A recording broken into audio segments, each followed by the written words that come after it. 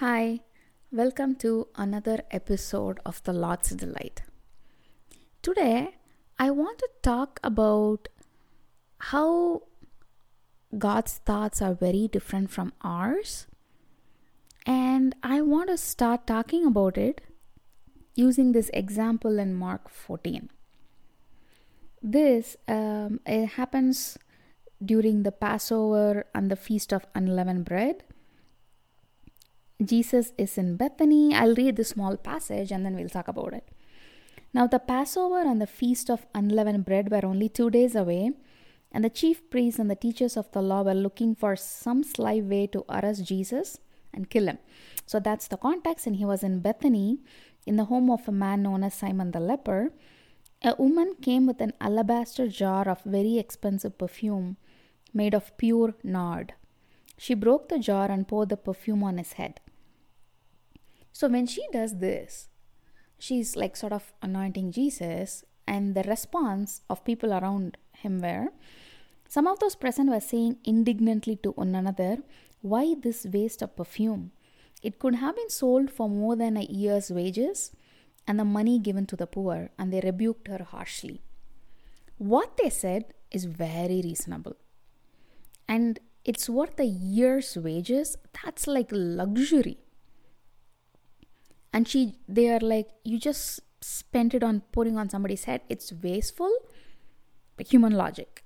And they were not saying that, hey, let's go on a tour or something like that, right? What they were saying is we could have given it to the poor. It makes every single bit of their argument make sense. But guess what was Jesus' reply? "Leave her alone," said Jesus. "Why are you bothering her? She has done a beautiful thing to me, a beautiful thing. The poor you will always have with you, and you can help them anytime." So he's saying that, hey, I won't be here with you. And then he also says that wherever the gospel is preached throughout the world, what she has done will also be told in memory of her. Is that not true to today's world? The woman with the alabaster box is still remembered. In Jesus' eyes, that was not wasteful. And I will give a personal example. Sometimes financially, like student life, graduate student in a different country, hey, you are restricted in what you can spend. Sometimes God puts you on your heart to actually get somebody a gift or bless somebody with something. It doesn't make sense to you because you are struggling, but guess what? God's plans are so different. And the blessing that He has in mind is probably very different than what you are thinking. It's going to touch that person some way you do not know. You need to just obey God, because I have seen this time and time again. What the people around saw was a wastefulness of her just wasting away 1 year's worth of money into nothing. But what Jesus saw it as was a beautiful thing. So a lot of times when there is like some prompting in you, obviously you need to have your relationship right with God. You can't just be like, oh, I need to go buy that stuff for myself and justify that saying, oh, God told me to buy it now. Because sometimes when God does this, it's very counterintuitive. One time, I used to live in a different city in the US, and I had like a coffee budget, monthly coffee budget, and I was supposed to spend only that much so that I'll not be wastefully spending a lot of money on coffee. And that particular month, I had finished my coffee budget, okay? Then something in me was telling, hey, you need to go to that coffee shop again. I'm like, no. Like, there's two sides of me fighting.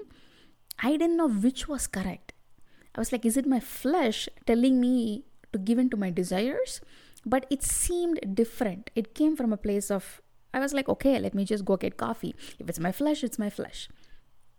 I went to get a coffee, and I met somebody whom I had been talking to, and that person, she had come to get coffee there as well. She was not from the Christian faith, and it was so interesting how God brought us together. Guess what?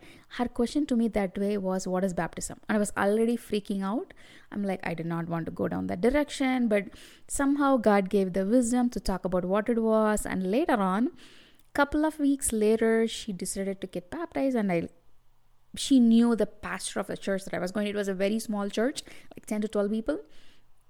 And she got baptized in the apartment pool of where I was living. But guess what? I had to obey. It did not make sense to me that God would want me to spend or go over my coffee budget, because He wants you to be correct with your finances. But obeying that voice, which did not make sense, which I thought was like me giving into my flesh, led to something so beautiful that I would not have initiated a conversation like that with that person on my own, and I had not seen her in months. So that chance meeting at a coffee shop led to something else. So this is why I'm saying you also need to learn to be able to differentiate and discern what God wants and what you want.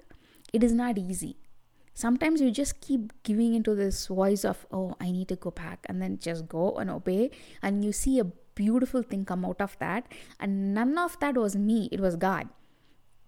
So when you obey, He uses you. When you don't, He uses somebody else. And I got to see that beautiful blessing because somehow that day God had given me the will and desire to obey Him. So I want to read for you from Isaiah 55, 8-9. For my thoughts are not your thoughts, neither are your ways my ways, declares the Lord. As the heavens are higher than the earth, so are my ways higher than your ways, and my thoughts than your thoughts. And this has not just happened to me once. Recently, last week, I'm living in a different city, different situation. I know this person who I've been talking to, and she's interested in God. Haven't seen her in months. I already finished my grocery shopping. The next day, their prompt was, oh, go buy something in the grocery store. I'm like, I am being wasteful. I'm on a budget. Why do I? And it's also walking distance, but I have to walk. And I'm like, do I really need to go to the grocery store? I don't want to. There was a struggle. Finally, I gave in and went.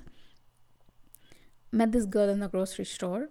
I bought a couple of items that I don't need, but there was a conversation that happened. So sometimes you never know, in my mind, God has given me a certain amount of finances and I need to be within my budget. Sometimes I'm not saying that you need to be wasteful, but sometimes God asks you to do things that are very counterintuitive to human logic and reasoning. And those times you need to obey. I'm not saying I've obeyed every single time. Probably there's lots of times that I have not. But when you do, unexpected and beautiful things come out of it. So, how do we get to a point of knowing what God wants? What I have realized is when the argument or prompting or something I feel like I need to go do, my flesh's intentions are different.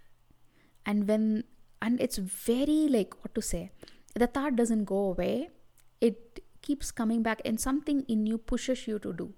And that depends upon how in line with God I am. Am I having my prayer time? I'm having my quiet time. And the louder the voice is within you.